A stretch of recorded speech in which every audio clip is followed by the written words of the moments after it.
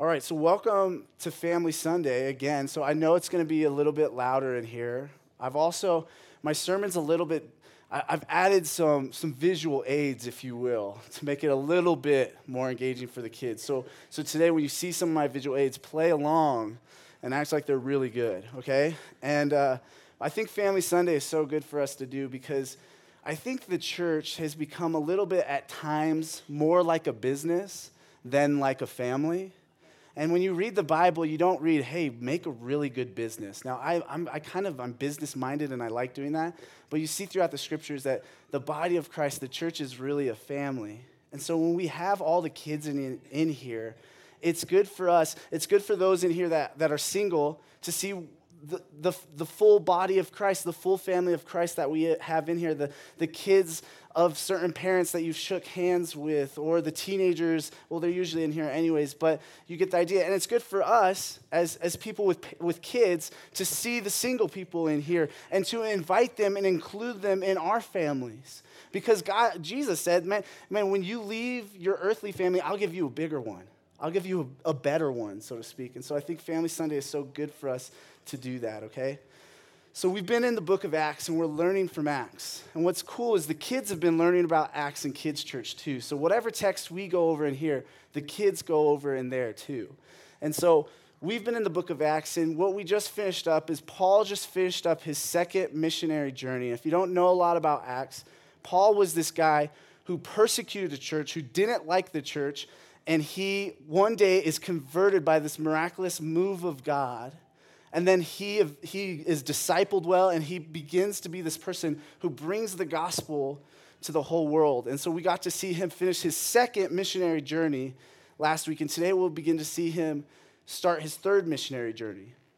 Now today, I think that this sermon, might be one of your least favorite sermons that I preach in Acts. And this is why, yeah, amen. And here's why, is because there's these three passages that we're going to go through. And as I was looking for a theme in these passages, one stood out pretty quickly to me. And I think the theme is just a theme that we in this culture, even if we're in the church or not in the church, that we don't like to hear. And here's the theme that we're going to be talking about today. And the theme is, what you believe matters. Okay? I'm going to say it again. What you believe matters. Now, the reason I think you might not like this is I could imagine that you don't want to hear, Anthony, what I believe is what I believe, and you got to deal with it. Or as long as what I believe doesn't affect other people, that's okay. And increasingly in our society, I think we keep hearing, like, keep your beliefs to yourself. Believe whatever you want, which in a sense basically says what you believe doesn't matter, and don't tell me about it. But I think that looking at these passages today, that what we believe matters, and I think that's true. I think that we'd be silly to say that, man, the way I think about the world, the way I interact with the world, the way I think about God doesn't matter. It does matter because whatever way we think, that's going to affect our outward actions, okay? So I'm gonna tell a story to illustrate this, if you're still not with me. AJ, if you would, put up that first picture of Amelie with the Great Dane. So that's my daughter Amelie with my parents' Great Dane named Rocky. Okay, so I grew up with Great Danes. My parents, if you can't tell in the picture, these are massive dogs, right? This is not photoshopped, okay? This is an old Great Dane. He's probably like 10 years old. And he was actually the runt of his litter, I think. So think about that. So he's a big Great Dane. You could go to the next Great Dane picture, if you would, AJ. So that's another Great Dane they have named Lola. She's a year and a half. So she's not even fully grown yet. She has like another year and a half of growing to do. Okay, so I grew up with these big dogs. My parents always had one or two Great Danes and then one or two mutts. And I grew up with these Great Danes. And then coincidentally, I had a neighbor who also had a ton of Great Danes like that black and white one. He would have like 4 to 7 Great Danes at any time in his backyard. Legitimately, they had this sweet little dog shed that was like a dog house mansion, really. And they would all live in there. And And so I shared an alley with this neighbor, and I loved to ride by and just kind of see these Great Danes, and they would jump on the fence. And it was a wooden fence, and if you don't know Great Danes, when they jump, they are taller than you usually, or at least like 6 foot tall. And so these Great Danes would jump on this fence, lean over, start barking at you, and then the crazy part about this wooden fence was that it would lean forward ever so slightly. So I would bike through here all the time, and I believed that the fence would always hold. I never had trouble with it. The fence always held. And then I wasn't that afraid of Great Danes. I had Great Danes, so I always believed the fence would hold. So one day I'm biking down this alley, and I get past the Great Danes, and I say hi to them, and then I'm about 2/3 of the way through the alley. I'm past this house with the Great Danes, and I see a friend of mine sitting on his wall, a kid I knew from school. I was probably like 3rd or 4th grade at the time. So I start talking to this kid who's hanging out on his wall, as kids are prone to do, and I think I just share a story or something, as I'm apt to do, right? And I'm telling him this story, and then probably about 30 seconds in, behind me, I hear just a very, very loud crash. I'm getting after it in this story, though, and as that loud crash happens, my friend on the wall says, "Oh my gosh," right? And I'm like, "Yeah, I know this is a great story." And I keep going and telling this story, and then about another 10 or 15 seconds, he goes, and his mouth is just open, and he's pointing behind me, and he just says, "You're in trouble." So I said, "Oh, man, okay." And I look behind me. I thought it was going to be my dad, but I look, and there are like 5 Great Danes coming at me real hard. One was pretty close. And this wasn't like, "Hey, I want to play with you." I know that look because I have Great Danes. This was, "Hey, you look like a bone. I want to chew you." Okay? So I'm on my bike already, so I'm pedaling as fast, not with my hands, but with my feet. And I'm pedaling as fast as I can to get out of there. This Great Dane is gaining on me. I get to the end of the alley. I bank hard left because I know this is a busy street that I'm turning out on.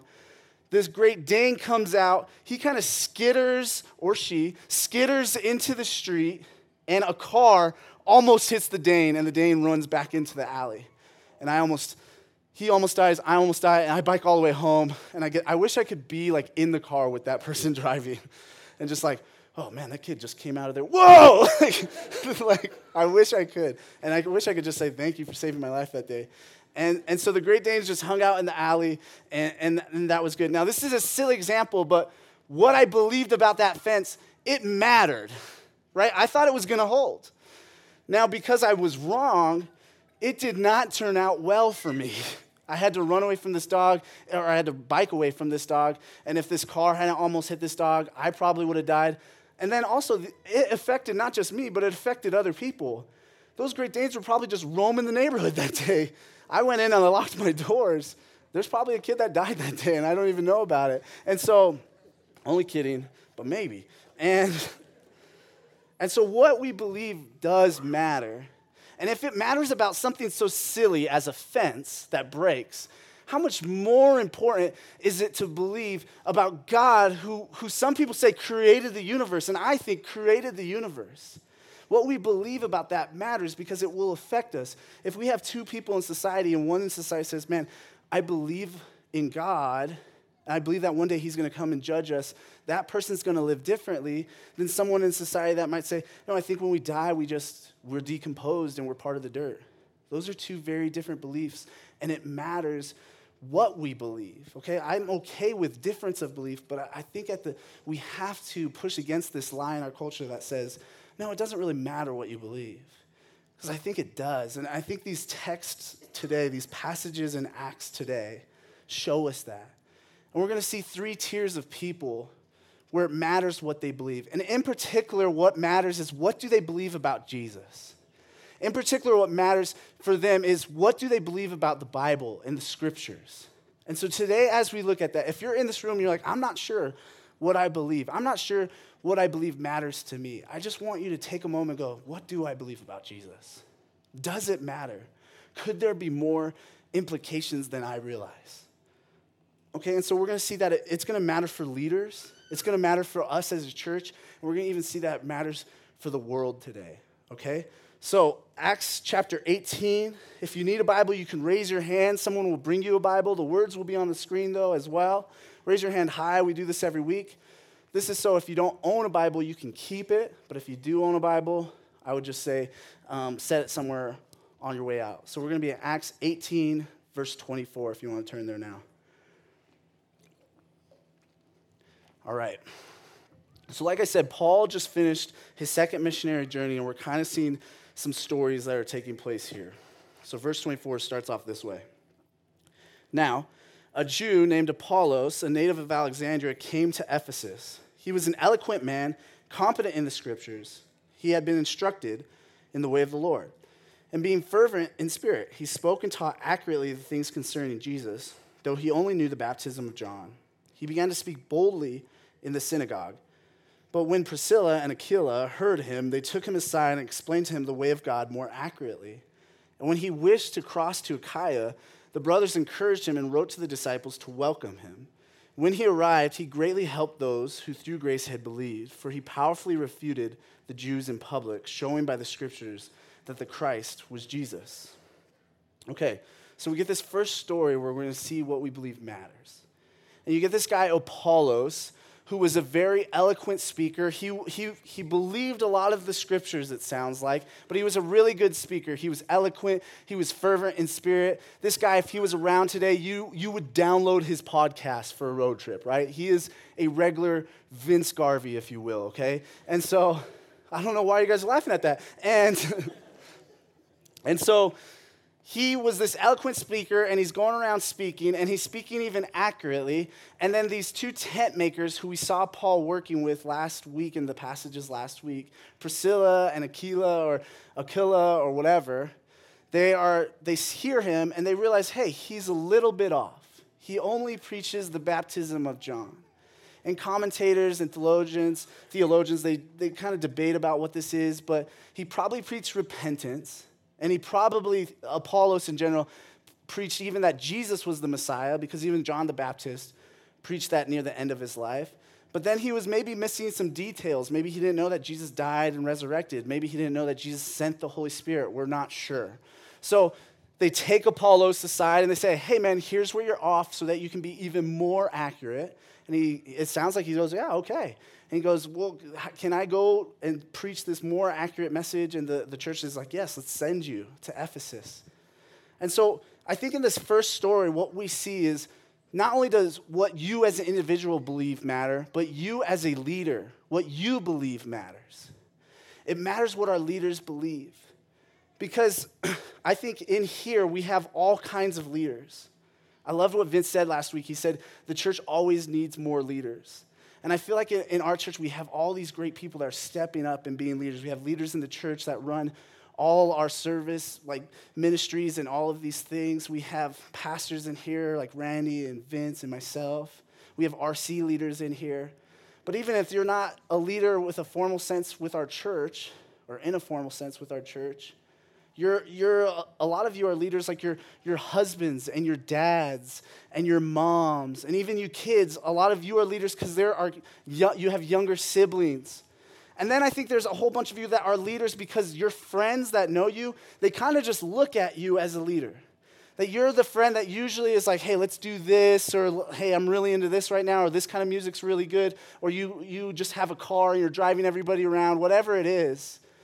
I think that a lot of you are in here are leaders, and I think it's so important for leaders to hear what you believe matters, because what you believe will affect other people. Dads, what you believe will affect other people. They'll affect your kids. They'll affect your wife. Moms, what you believe will affect other people. They'll affect your kids. They'll affect other moms. What we believe matters. And so we should be, like Apollos, willing to always be a little bit more accurate, willing to hear from people and hear, okay, where can I be even more accurate in what the Bible says and what the Gospels say about Jesus, what the New Testament says about Jesus. We as leaders in here need to always strive to do this, okay? What we believe matters. Okay, let's go to the next story. Well, first, actually, before we go to the next story, so when I was a kid, there's this thing called flannel graph. Did anyone have flannel graph when they were in kids' church when they were a kid? Nice. So, Oh, you have? Awesome. No, he's allowed to talk. It's Family Sunday. So there would be like a big easel, and there'd be this green mat you'd put like this felt stuff on, and then there would be cutouts of Bible characters, and my Sunday school teachers would put like Jesus on there and Mary, and I'd like be taking the Samson one and want to put him in Jesus' stories and like mix it up, and they never let me really touch it. And so I thought, hey, how can I engage the kids, help them like, just review the story with us, because I know they're not going to listen to me the whole time. So I did modern day version of flannel graph, which was I made a picture in a paint program on the computer, okay? So if you want to put up picture number 1, AJ, there we go. So this is a review of the story we just went over. In the middle, you'll see that's Apollos because of the A on his shirt. Back then, you wore A's for your names, usually. But not Priscilla and Aquila for some reason. And then the tall woman there with red hair is Priscilla, and she's teaching Apollos, and she's saying, Jesus loves you, right? Like, maybe that's what he was missing. And he has a little thought bubble that says, man, that's a really good point.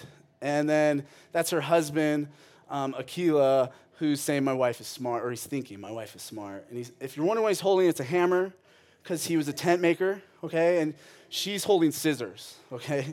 I don't know. And so that's our picture. So quick judgment. Hey, what's your name that has played with felt before? What's your name? I didn't hear it. But is this a good picture or a bad picture? You can draw better? Fair enough. Okay. Thanks. Bad picture would have been fine. All right, well, let's go to the next story. Acts 19. And we're going to see this next passage, this next tier of people, that what they believe matters, okay? 19 verse 1. It says this, and it happened that while Apollos was at Corinth, Paul passed through the inland country and came to Ephesus. There he found some disciples, and he said to them, did you receive the Holy Spirit when you believed? And they said, no, we have not even heard that there is a Holy Spirit. And he said, into what then were you baptized? And they said, into John's baptism. And Paul said, John baptized with the baptism of repentance, telling the people to believe in the one who is to come after him, that is Jesus. On hearing this, they were baptized in the name of the Lord Jesus. And when Paul had laid his hands on them, the Holy Spirit came on them, and they began speaking in tongues and prophesying. There were about 12 men in all. And so we see in the second story, again, what we believe matters. But in particular, what we believe in this story, like they got to this group of people that were, again, followers of John the Baptist, or they believed what John the Baptist preached. John the Baptist was just killing it in this region, I guess. And they came and they're referred to as disciples. So Paul and Apollos, they look at these guys and they think they're believers, but they're still a little bit off, which I don't think that would really go well today, but I think because of the time and history it was that the gospel was still spreading to a degree, I think that's why they viewed it that way. At least Luke, who wrote it, viewed them that way. And so they say, hey, you're a little bit off. It sounds like they just maybe believed that a Messiah was coming. They didn't really maybe know about Jesus yet. And so Paul said, hey, that Messiah who's going to save you from your sins that you're repenting from, he has come. His name is Jesus. And they explain the gospel to him and all the details there. And I think that this shows that for us, for the church doesn't mean the building. The church means the body of believers. For us in this room, it matters what we believe. I think too often in the church, we just watch our brothers and sisters and we let them just believe whatever they want. We're very hesitant to say, hey, man, that is sin that you think isn't sin. Or we're very hesitant to say, hey, that view that you have about God, that's not quite the right view of God. And we don't gently and lovingly come along our brothers and sisters and just go, hey, what we believe matters, and that's a little bit off. Let me show you some scripture that helps back that up, that helps show you that that's maybe a little bit off. And I think that in here, if we became a church that really cared about what we believed, that we cared about what we all in here believed, I think we would become healthier people. I think we would become people that knew God better. Because what we believe about God matters so much. So what we believe matters, and we need to safeguard that in here. We need to be willing to hear those conversations, and then we need to be willing to hear conviction, because sometimes we've been discipled the wrong way, or we've been shown a wrong way, and we think wrongly about God's word or Jesus or the Bible or who God is, and we need to be willing to be corrected in here, church. That's why I said I think it's going to be our least favorite message. What we believe matters, okay? So that's the second story. Picture number 2. Okay, go ahead, laugh. I get it. So this is Paul on the far left. You know it's Paul because he has a literal thorn in his side, as he talks about in Corinthians, okay? I've interpreted it as a literal thorn that he can never get out. And not really, though. And then, okay, that bird thing is a dove, okay? And as we all know, doves represent the Holy Spirit. So the Holy Spirit is coming onto these people, and they're starting to speak in tongues. Like the first one saying hello in Spanish, hola. The next one, and then I forgot it was just men, so we'll just say these are men with long hair. The second man with long hair is saying ni hao, which is hello in Chinese. That guy, the green thing on his head is a mohawk. It was popular in Ephesus at the time. He's saying Jesus suave, all right? It means Jesus saves in French. And then the last guy is saying, Paul, your tissues are going to heal people, because that's like the next story. He's prophesying, okay? And the yellow lines are the Holy Spirit powers coming out, Paul. All right, so just a little review. It's for the kids, all right? Gerald, what do you think? Good picture, bad picture? It's better than you could do. All right, I like you. All right. I like you too. You're honest. All right. Next story. Let's get into it. This third story, we're going to see that not only does it matter what leaders believe, not only does it matter what we in the church here believe together, but it matters what the world believes. It matters even if you're hearing like, I'm not a Christian, it matters what you believe too. Verse 8 says this in 19. And he entered the synagogue, this is Paul, and for 3 months spoke boldly, reasoning and persuading them about the kingdom of God. But when some became stubborn and continued in unbelief, speaking evil of the way, that's Christianity, that's one thing that they called it, before the congregation, he withdrew from them and took the disciples with him, reasoning daily in the hall of Tyrannus. This continued for 2 years, so that all the residents of Asia heard the word of the Lord, both Jews and Greeks. Okay? So Paul is going in, and he cares what these people believe. He is contending. He is trying to convince them that Jesus is the Christ. It matters what we believe. And next, we're going to hear a story that really shows that it matters for the world what they believe, because the world is really resisting what Paul is saying. They like a lot of the results, but they don't like the core belief of what Paul is saying, okay? So for this next story that we're about to go through, just a warning for, little kids. I don't have a problem with this story, but it does talk about people's encounter with an evil spirit. And so if you don't want your kid to hear that, you might want to walk out. I don't think it's too bad. Plus the drawing I made for it is awesome. So anyways, but don't put it up yet. So verse 11. Verse 11, and God was doing extraordinary miracles by the hands of Paul, so that even handkerchiefs or aprons that had touched his skin were carried away to the sick, and their diseases left them, and the evil spirits came out of them.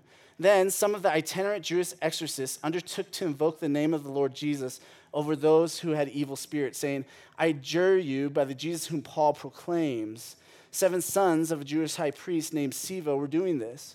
But the evil spirit answered them, Jesus I know, and Paul I recognize, but who are you? It's for the kids. And the man in whom was the evil spirit leaped on them, mastered all of them, and overpowered them. And kids, listen, this is why you read your Bibles, so that they fled out of the house naked and wounded. That's in the Bible.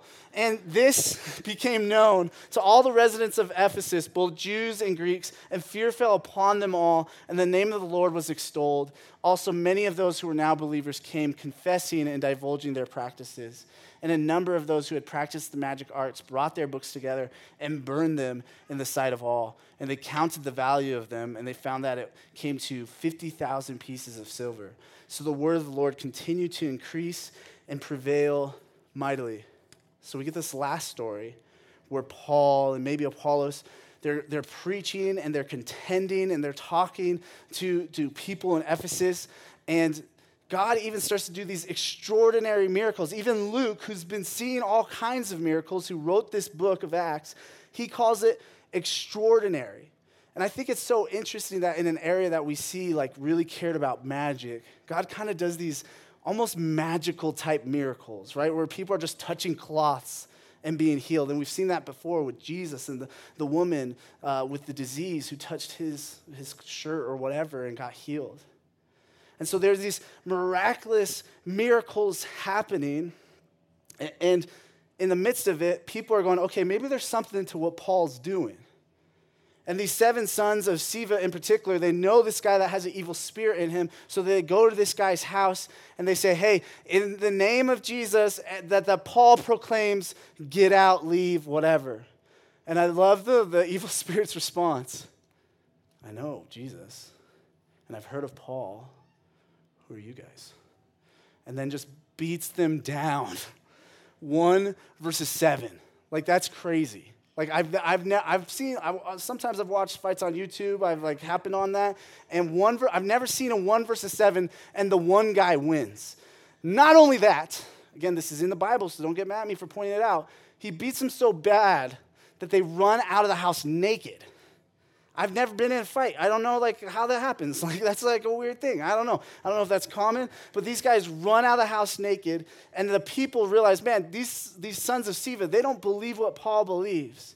And so people come out of the WordWorks and go, man, maybe there's something to this Jesus guy. And the Christians in the area start going, yeah, there is. And they're telling the world, hey, it matters what you believe, and here's what we believe. We believe that the Holy Spirit is in us. And that's what gives us the power to cast out any demon.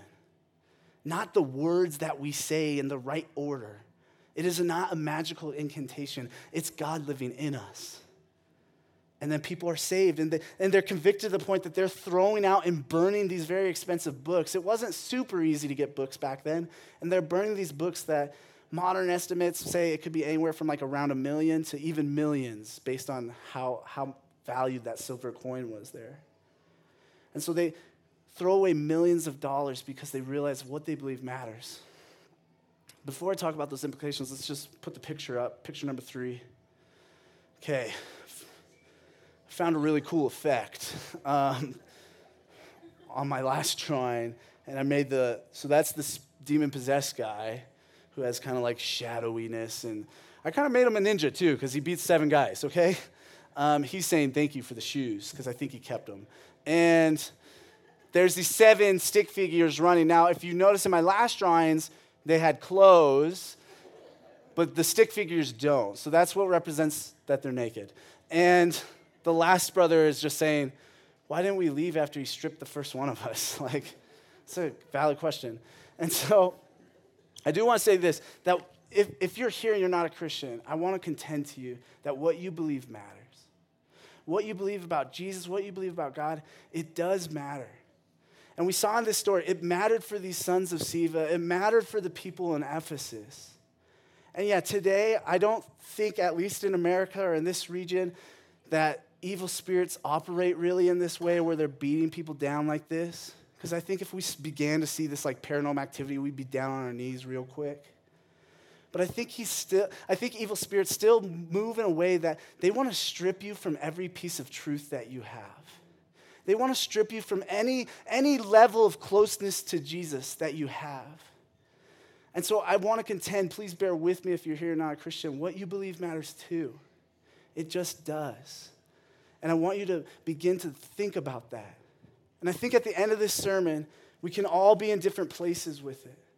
I think there's like kind of these 3 realms we might exist in at the end of this sermon. Because years from now, you might hear, man, this one annoying pastor that was really bad at drawing, he said what I believe matters. And society's going to tell you, no, it doesn't matter that much as long as you're just a nice person.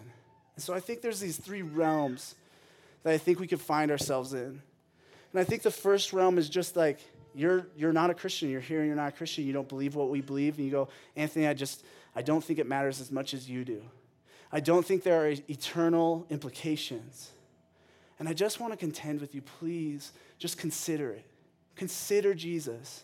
consider God. Doubt your doubts.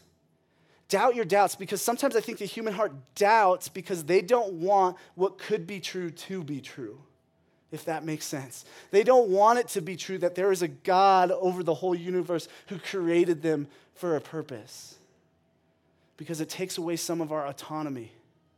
So I would just contend with you, if you're in this realm where you're like, I don't think it matters what you believe. I would say, doubt your doubts. Doubt your doubts about the Bible. This next realm, I think I see a lot of us in, and I find my heart strained this way at times, is someone who's a Christian who thinks it doesn't really matter that much what we believe in the Bible. That thinks it doesn't really matter that much what we believe about Jesus. As long as we believe the right things about him, but maybe not the moral things he said, or maybe not the things he said about heaven and hell, but just the who he is and his good teachings and all that. And I just want to say there's a huge problem with that. What you believe matters. Here's an illustration. And here's why I think what you believe matters. I've had a lot of people over the years tell me, like, Anthony, you just care too much about theology. You're too intense with it. You're too crazy, whatever. And I just go, yeah, theology is the study of God. I care that we think about God correctly. And here's why. There's a pastor I know that says this. Tomorrow is actually me and my wife Jessica's 6-year anniversary, okay? So tomorrow she's going to get home from work, and I'm going to bring her inside. I'm going to give her a bouquet of daisies, okay, her favorite flowers. And then I'm going to sit her down. I'm going to give her favorite meal. It's going to be steak, mashed potatoes and gravy, and carrots, right? And I'm going to put that before her. And then I'm going to read her a poem that I wrote. And the poem's going to talk about all the things I love about her. And it's going to start off like, Jessica, my dearest one, I love your blonde hair, okay? And I love your blue eyes. And I love that you're even a little bit taller than me. And all of these things. Now, some of you are laughing because you're in my RC and you know my wife. And my wife does not have blonde hair. Okay, she does not have blue eyes. She has hazelish eyes. Hazel eyes. She has brown hair. Her favorite flowers aren't daisies. They're mums. I don't even know what that is. Her favorite food is definitely not steak and potatoes. And me and my wife, as loving as the things I was doing for her, we would have a problem, okay? This is why theology matters. Because before God, if we're thinking about God in an incorrect way, it does affect our relationship. It does affect our relationship with him here and now. And so if we're in this realm, we're like, it kind of matters, it kind of doesn't. I just want to contend with you. I think if you want to have a strong, vibrant relationship with God, it matters how you think about him. What you believe matters.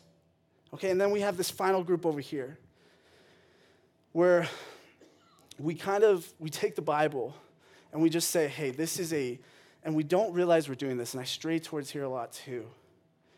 And we say, this is a robotic text of rules, and it is a way of philosophy, and this is the only way to think, and this is the only rules to follow, and if you live outside of these rules, you are in trouble. And the problem with that is, and as Christians, we do follow some rules. I don't think we don't.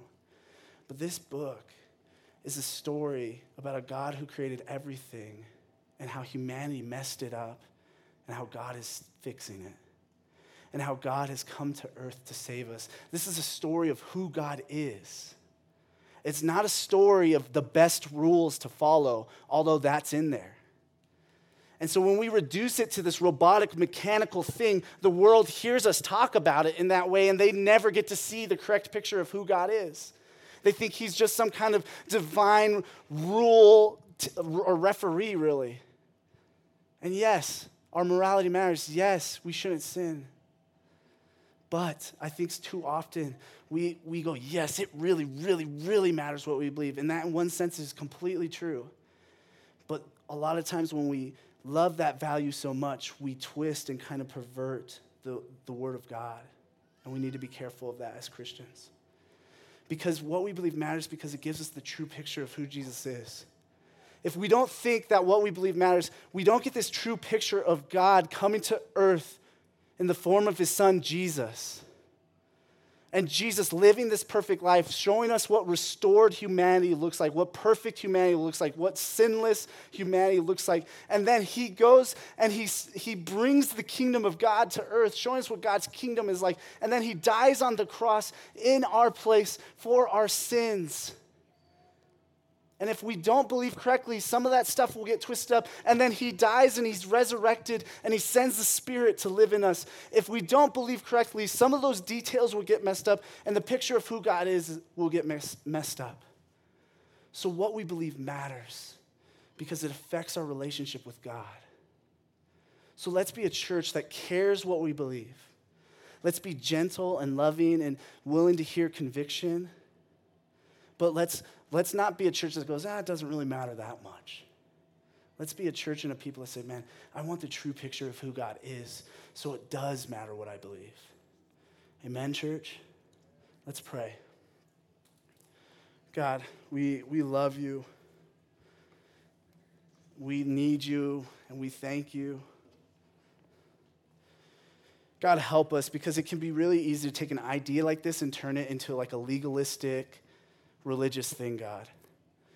And we know that it's only by your power, only by your strength have you saved us. It's everything that you've done and nothing that we have done. So God, just help us today to be convicted where we need to be convicted. God, where I personally think there are certain things about you or who you are, your word, that I think it doesn't matter that much, convict me, God, and convince me where I need to be convinced. God, we need you to understand you. We thank you that you've given us the Bible, which is your word to us, telling us who you are. We thank you that it has authority. God, help us to believe in it. Help us to have faith in it. God, help us to be a church that cares about what we believe. Amen.